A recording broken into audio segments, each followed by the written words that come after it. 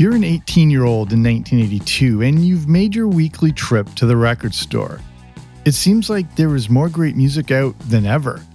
The Number of the Beast by Iron Maiden, Rio by Duran Duran, and the biggest album of the year, Thriller by Michael Jackson. You love your vinyl albums, but cassette tapes seem to have slowly taken over. But there, on one of the racks, is your old standby. The format that has served you well for years, both at home and on the road. And you don't feel ready to give up on it just yet. I'm Jamie Logie, and this is Everything 80s, a podcast that looks back on a decade that forever changed the way we dressed, consumed, and connected. And today, we look back on the music format that seems like it went the way of disco and bell-bottoms, but lasted later into the 80s than you may realize. This is a story of the final days of 8-track.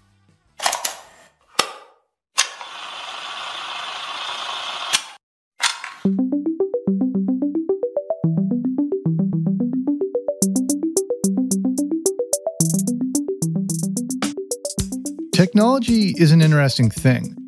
As fast as it advances, it doesn't necessarily get adopted just as quickly.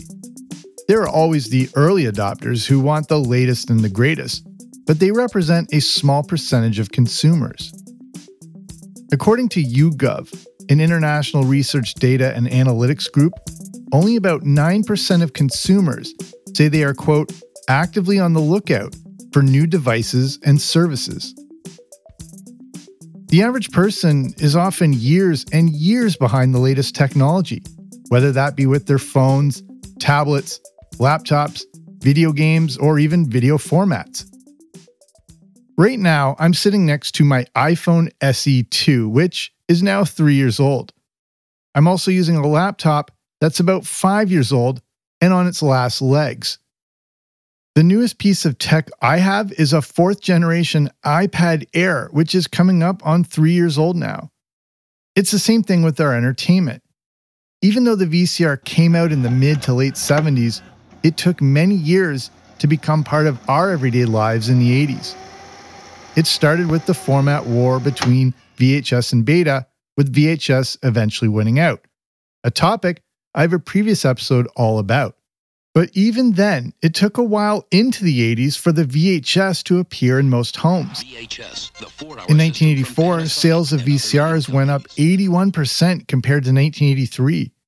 By 1984, the VCR was now in 1 of every 7 homes. By 1986, the Chicago Tribune stated that, quote, the VCR is becoming a household appliance as common as a toaster, unquote. But it took more than a decade to get there. Because here's the issue. New tech is expensive. Not only is it expensive, it can be daunting to even think about replacing your entire movie collection. We went from stacks of VHS tapes, then to DVDs, Blu-rays, and now 4K Blu-ray. I've replaced my movie collection 3 times and have decided to cut it off at regular Blu-ray. And people hung on to their VHSs. It continued to hang in there as DVD rentals didn't eclipse VHS until 2003. The point is that people seem to hang on to tech for as long as possible.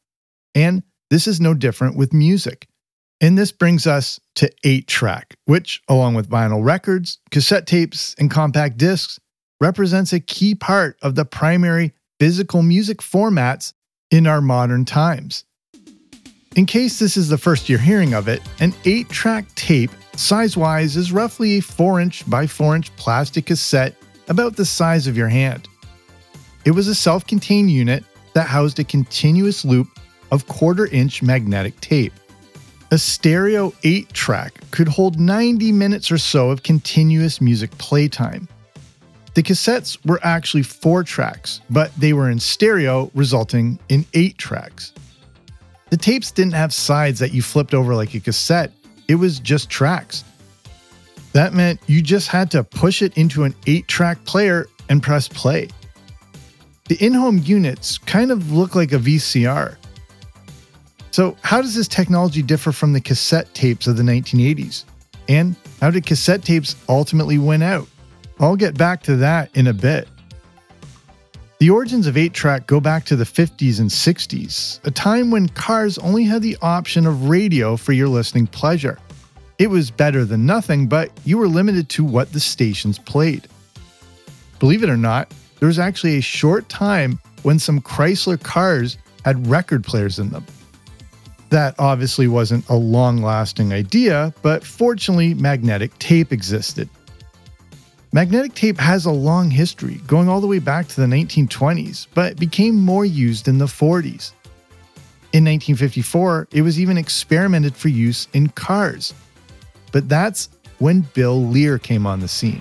Yes, the same Lear from Lear Jets. Bill Lear wanted music on board their planes and saw the promise in magnetic tapes. But he wanted to create something substantial, original, and cheap to produce. It was first called Stereo 8, but in 1965 officially became 8-track. The sound was pretty good, and Lear thought maybe this could work well in a car. In 1966, 8-track started appearing in automobiles.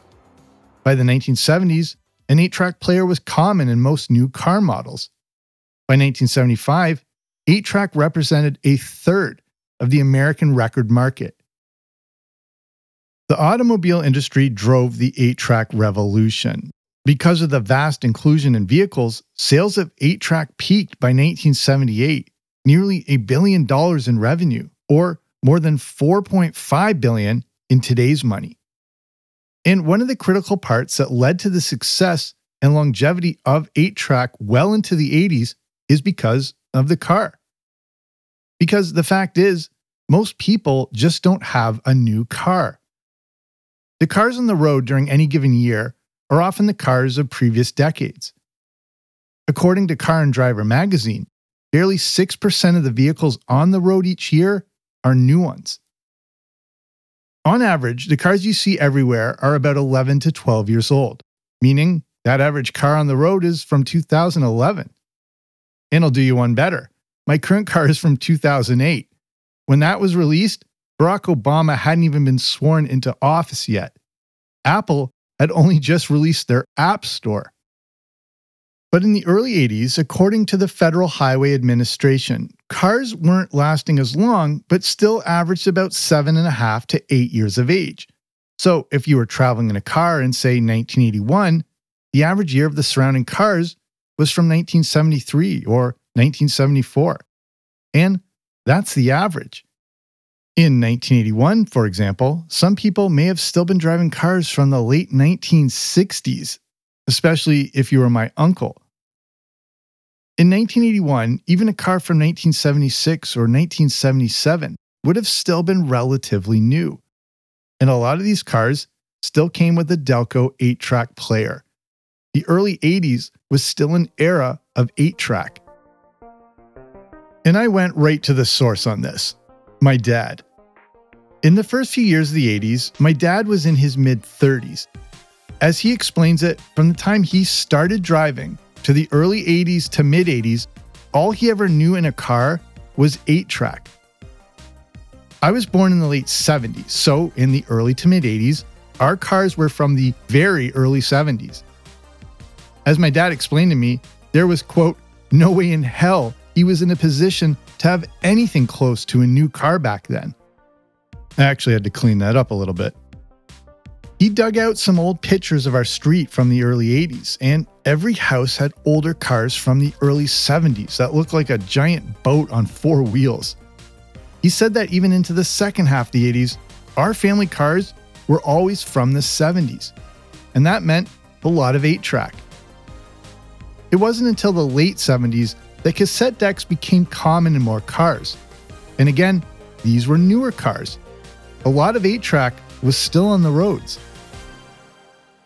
I have very distinct memories of the 8-track player and the cassettes all over the floor of our cars back then. They were colorful, many tapes were red, yellow, or blue, and to me, looked like big Legos. The tapes also just continued playing, which was perfect for long car rides. The sounds of the Beatles on 8-track, as we drove north to Cottage Country and Honey Harbor, Ontario, are some of my distinct core memories. So as you traveled the highways and byways during the 80s, you were surrounded by cars and trucks still blasting 8-track tapes. We had vinyl records in our homes, but it was 8-track that went with us on our trips. 8-track represented freedom while on the road to listen to whatever you wanted and not what was on the radio. It was the same revolution that would occur with the release of the Walkman, in a time when music became truly personal and transportable. And where did we get all these 8-track tapes? Many came from a company and program that if you grew up in the 80s, you may be very familiar with, especially if you had a nice clean penny lying around. I'm Dick Clark, here with the Superstars. Look for them in this TV Guide ad and get 13 albums for a penny when you join the Columbia Record and Tape Club. Plus a bonus album when you fill in this gold box with the number of any extra album. That's 14 records or tapes. Columbia House and the Columbia Record and Tape Club go back quite a ways, and 8-track tapes were a big part of the promotion. Columbia House offered vinyl records, but a lot of the marketing materials of the late 70s and into the 80s showcased 8-track tapes. If you ever joined Columbia House in the 80s, you know that it was too good to be true. And you really weren't getting all these albums for just a penny or $1. It was a subscription service by mail, and you had to keep buying from a less than ideal selection. The shipping costs could also be exorbitant. You probably didn't want to borrow your parents' credit card thinking you would get your favorite albums for basically nothing. Not that I'm speaking from experience. But going into the 80s, 8-track continued to be a significant part of Columbia House. If you didn't have MTV, Columbia House was a way to discover new music. As the 80s began, and for the first few years of the decade, Columbia House continued to offer 8-track tapes. During this period of the early 80s, 8-track still made sense. You could buy vinyl records through Columbia House, but those were limited to use in your home. Since a lot of cars on the road in the early 80s were still older and probably without a cassette deck, 8-track was the option to play in your home and on the road. With 8 tracks from Columbia House, you got double the bang for your buck, or penny. You could pull the tape out of your 8-track player at home and keep the music going when you hit the road. But what if you were too young to drive in the early 80s and wanted to take 8-track out into the world? Well, General Electric still provided a good solution, a device that continued to be manufactured into the 80s, the GE Loudmouth. If peace and quiet are driving you crazy, get a Loudmouth, General Electric's big sound portable 8-track cartridge player. The GE Loudmouth was a portable 8-track player that looked like a thinner car battery. It had a big speaker on the front, a carrying strap, and the 8-track tape went into the side of it. The Loudmouth even came with a microphone, turning the entire unit into a portable karaoke machine of sorts. The tagline in the printed ad stated that, quote, "If music be the food of love, it pays to have a Loudmouth." And 8-track continued to be a big part of pop culture in the 80s, especially on the big and small screen. In 1980, a film was released starring two of the best from Saturday Night Live, Jim Belushi and Dan Aykroyd.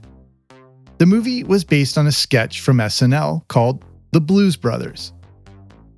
In the film, the two drive the iconic Bluesmobile, a classic 1974 Dodge Monaco sedan, complete with an 8-track player. One notable scene from the movie includes the pair listening to an 8-track of the best of Sam and Dave. And speaking of iconic vehicles, we also see 8-track in one of the most beloved TV shows of the entire 1980s, The A-Team. The A-Team van, which was a GMC Vandura, featured mag wheels, a giant red stripe, and a distinctive spoiler. It was also equipped with an 8-track player. 8-track also gets referenced a few times over the course of the series. One episode of the A-Team features the van getting stolen and then gutted. B.A. Baracus looks over the parts, which includes the 8-track player. And if you're a fan of horror movies, you may remember the use of 8-track in the 1980 movie Motel Hell. 8-track was a big part of music and pop culture, but did it go even further than that, even making its way into the world of 1980s toys? Could 8-track actually be used for things like toys or a home entertainment game console? Well, 8-track was used in a few very remarkable products. The first item in question is a console called the Omni Entertainment System. Created by Milton Bradley, the Omni Entertainment System was released in 1980 as part of their MB Electronics brand. The electronics division had found success with the iconic memory game Simon, and the Omni Entertainment System was an electronic quiz machine. It was square in shape with each side containing its own keypad, where you could enter numbers and letters. In the middle was a speaker. Questions were provided via 8-track tapes, and after hearing the question, each player competed to enter the correct answer first. The machine could keep score and tell who answered correctly and who answered first. Scores were displayed on small LED screens. The Omni Entertainment System is classic lost media, and the entire system was based around the 8-track tape. Milton Bradley created a true interactive experience with this system, as some of the cartridge tapes featured celebrities asking the questions. Some notable tapes featured Big Bird, NFL player Pat Summerall, and the legendary master of horror, Vincent Price.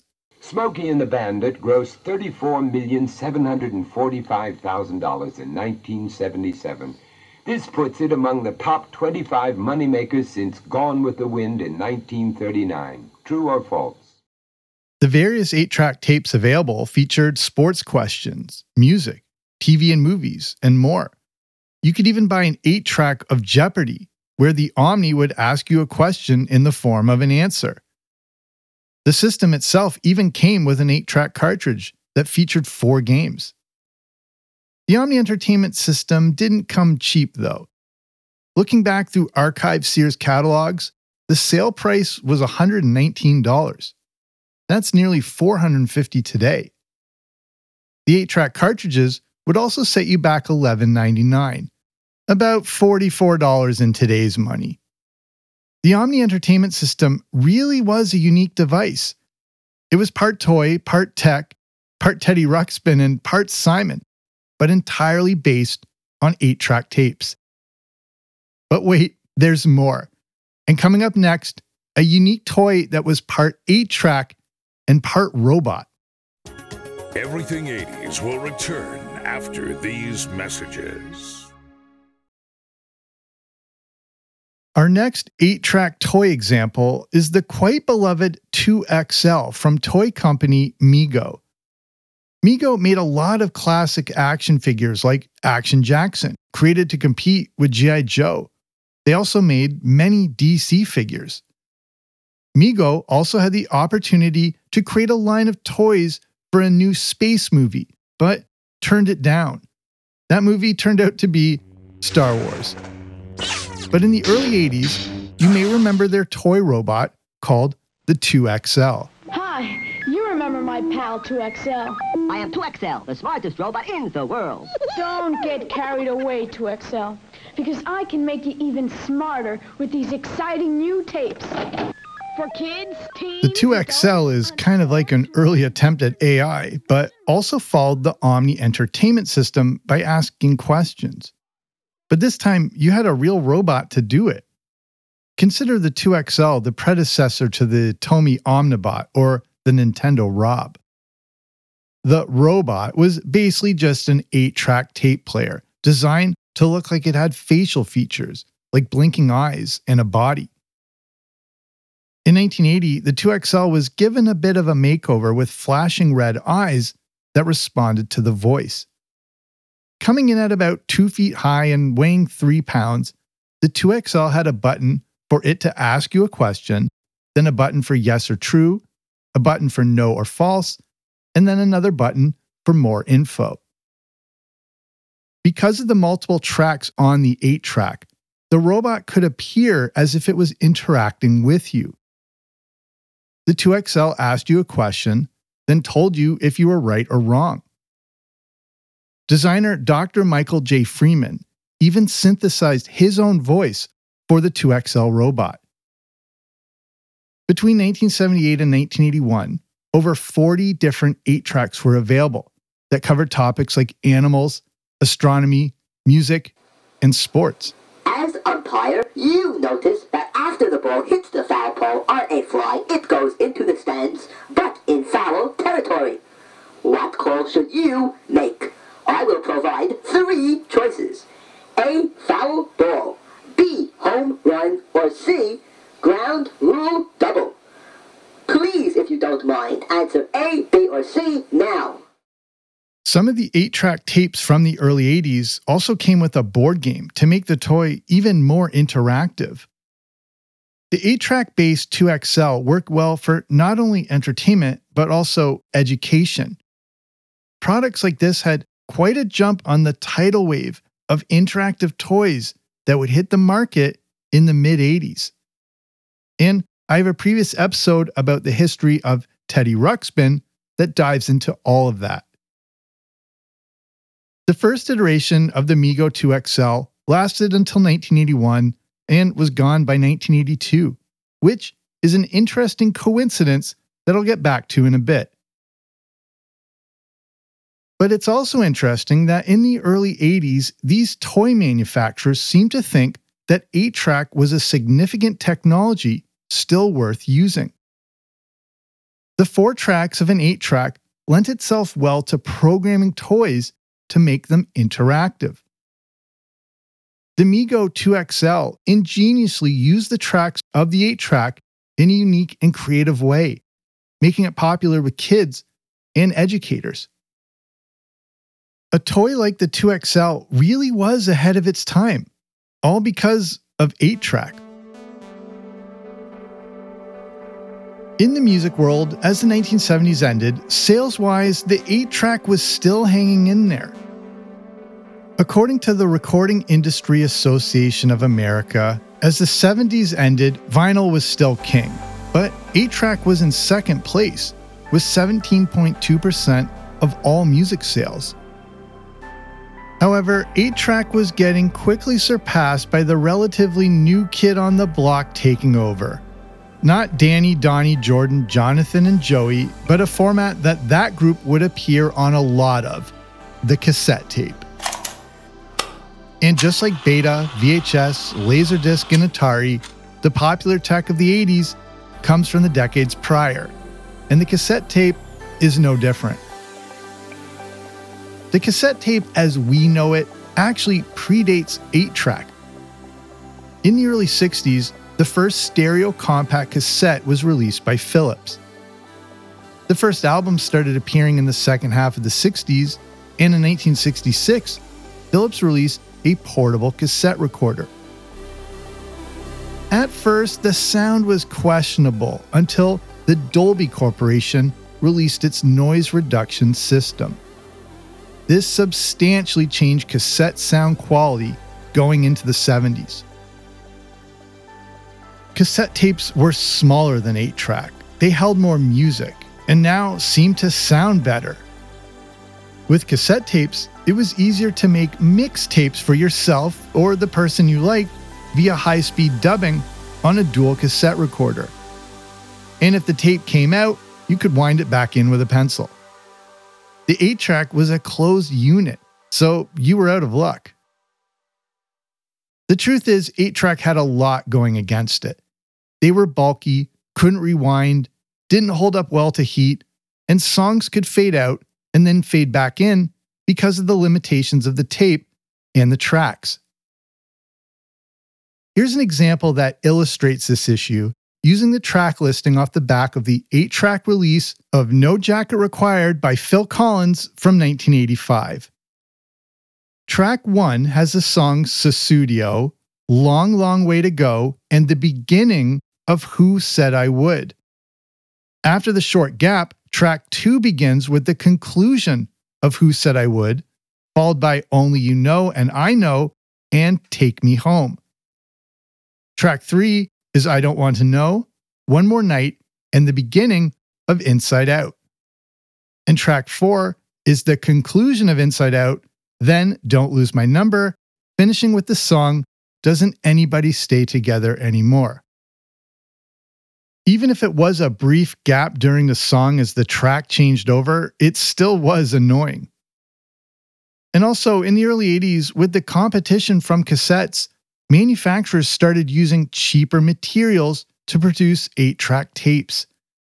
This led to inferior cassettes and even more frustration from users. In 1980, cassettes officially outsold 8-track. But 8-track just didn't disappear, and later into 1980, still held over 12% of all sales for the year. According to the RIAA, in the year 1980, sales of 8-track still generated revenue of $500 million. That's nearly $2 billion today. But sales-wise, 8-track was fading quickly. Even going into 1981, 8-track managed to hold its head above water with about 5.5% of all recorded music sales. That equaled about $300 million, or just over $1 billion in today's money. 8-track was really on the ropes, but still hanging in there. Some car manufacturers continued to include 8-track players in new models, including the 1981 Cadillac Eldorado. In early 1982, 8-track still squeaked out 1% of all sales, but that was the end of the line. By late 1982, early 1983, with sales having dried up, 8-track was phased out from retail stores. And 1982 is an interesting year for music. A lot was going on with the various musical formats. It's the year when 8-track fell off and cassettes took their place.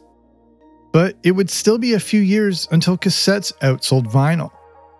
But also in the fall of 1982, we saw the introduction of a new format. It was one that seemed like it was from the future, the compact disc.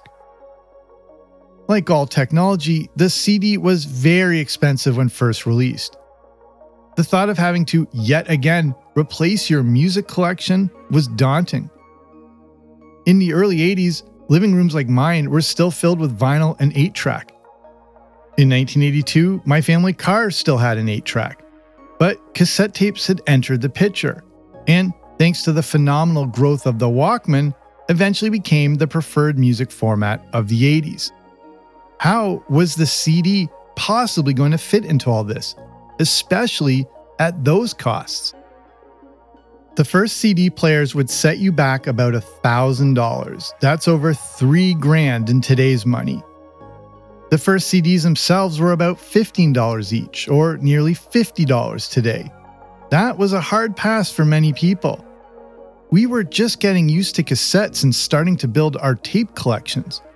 Who wanted to replace their music collection for a fourth time? Eventually, though, prices for CD players dropped.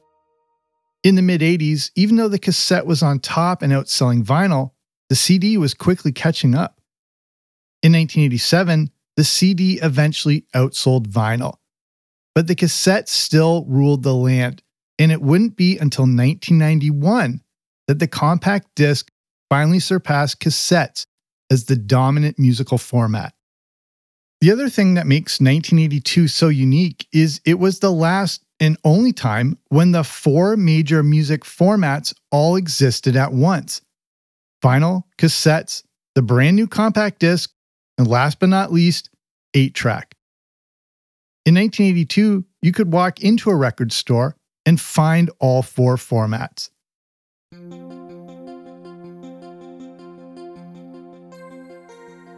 But just because 8-track tapes were phased out of retail stores by 1983 doesn't mean they just disappeared. Whether it was at home or in the car, people still had 8-track tapes, along with the 8-track music collections that not everyone was in a hurry to replace, my dad being one of them. And for those not ready to give up their 8-tracks, but still embrace cassettes, Sears offered something interesting. Flipping through the pages of the 1982 Sears Wish Book that you can see on wishbook.web, you can find a Sears-branded compact stereo entertainment system. It featured an AM/FM stereo receiver, a stereo cassette player recorder, an LED digital clock radio, and a built-in 8-track player, all for the low price of $149.95, or in today's money, about $475. 8-track may have been going down, but it was going down swinging. And probably the most amazing thing of all, 8-track almost made it to the end of the decade. Going into the late 80s, Columbia House still offered some titles on 8-track tape in the Record and Tape Club. It's tough to completely verify, but the very last 8-track offered by a record label is believed to be Fleetwood Mac's Greatest Hits, released in November 1988. And if you want to take it one step further, Radio Shack continued to sell blank 8-track tapes under their brand called Realistic. The Radio Shack Low Noise 40 8-track tapes in their red and white packaging with 40 minutes of recording time continued to be sold until 1990. The fact that 8-track hung on as long as it did to the end of the 80s is a pretty remarkable thing. Growing up in the 80s, my basement was made up of fake wood wall paneling and orange shag carpet. This is a distinctive 1970s aesthetic, but this is what the 1980s looked like to me, especially in the early part of the decade. If my family represented the average household, it was a long time between interior design changes. I can only think of maybe 3 distinct remodels my parents have done in their house over the last 40 plus years. The truth is, we just don't change things that quickly, especially with tech or cars. And that's why 8-track hung on as long as it did. It's why GE continued to make the loudmouth portable 8-track player, and Sears continued to sell stereos with an 8-track player. Just because something is new, like the CD player, doesn't mean it's going to instantly replace the other formats.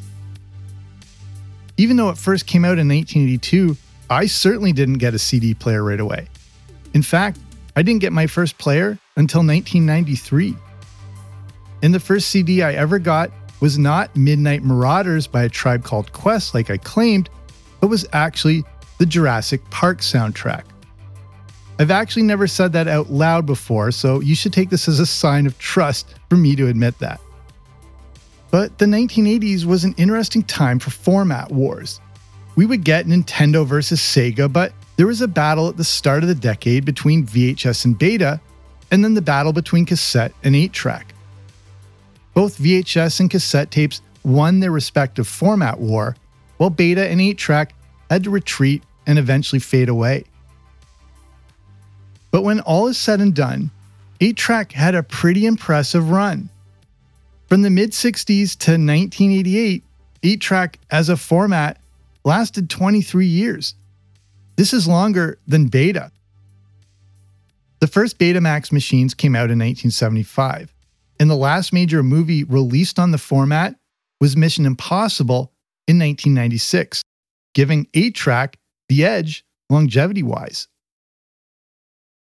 Tech takes years and years to be adopted, and in the case of music or movies, people can get pretty attached to their collections, not to mention the time and money that went into assembling them. It turns out that 8-track was the little format that could.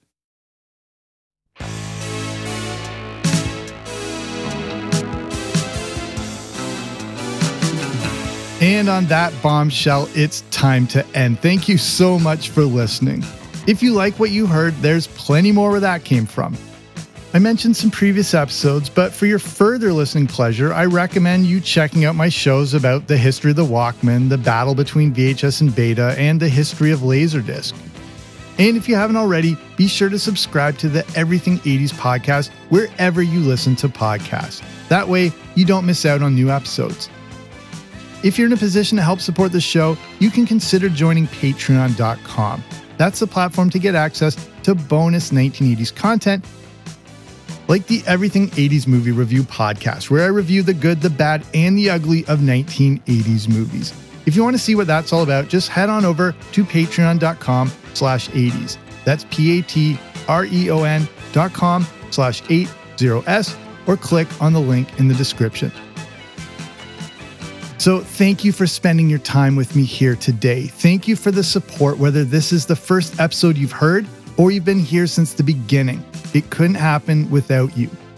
So I'm Jamie. This has been Everything 80s, but I'll be back soon with a new episode.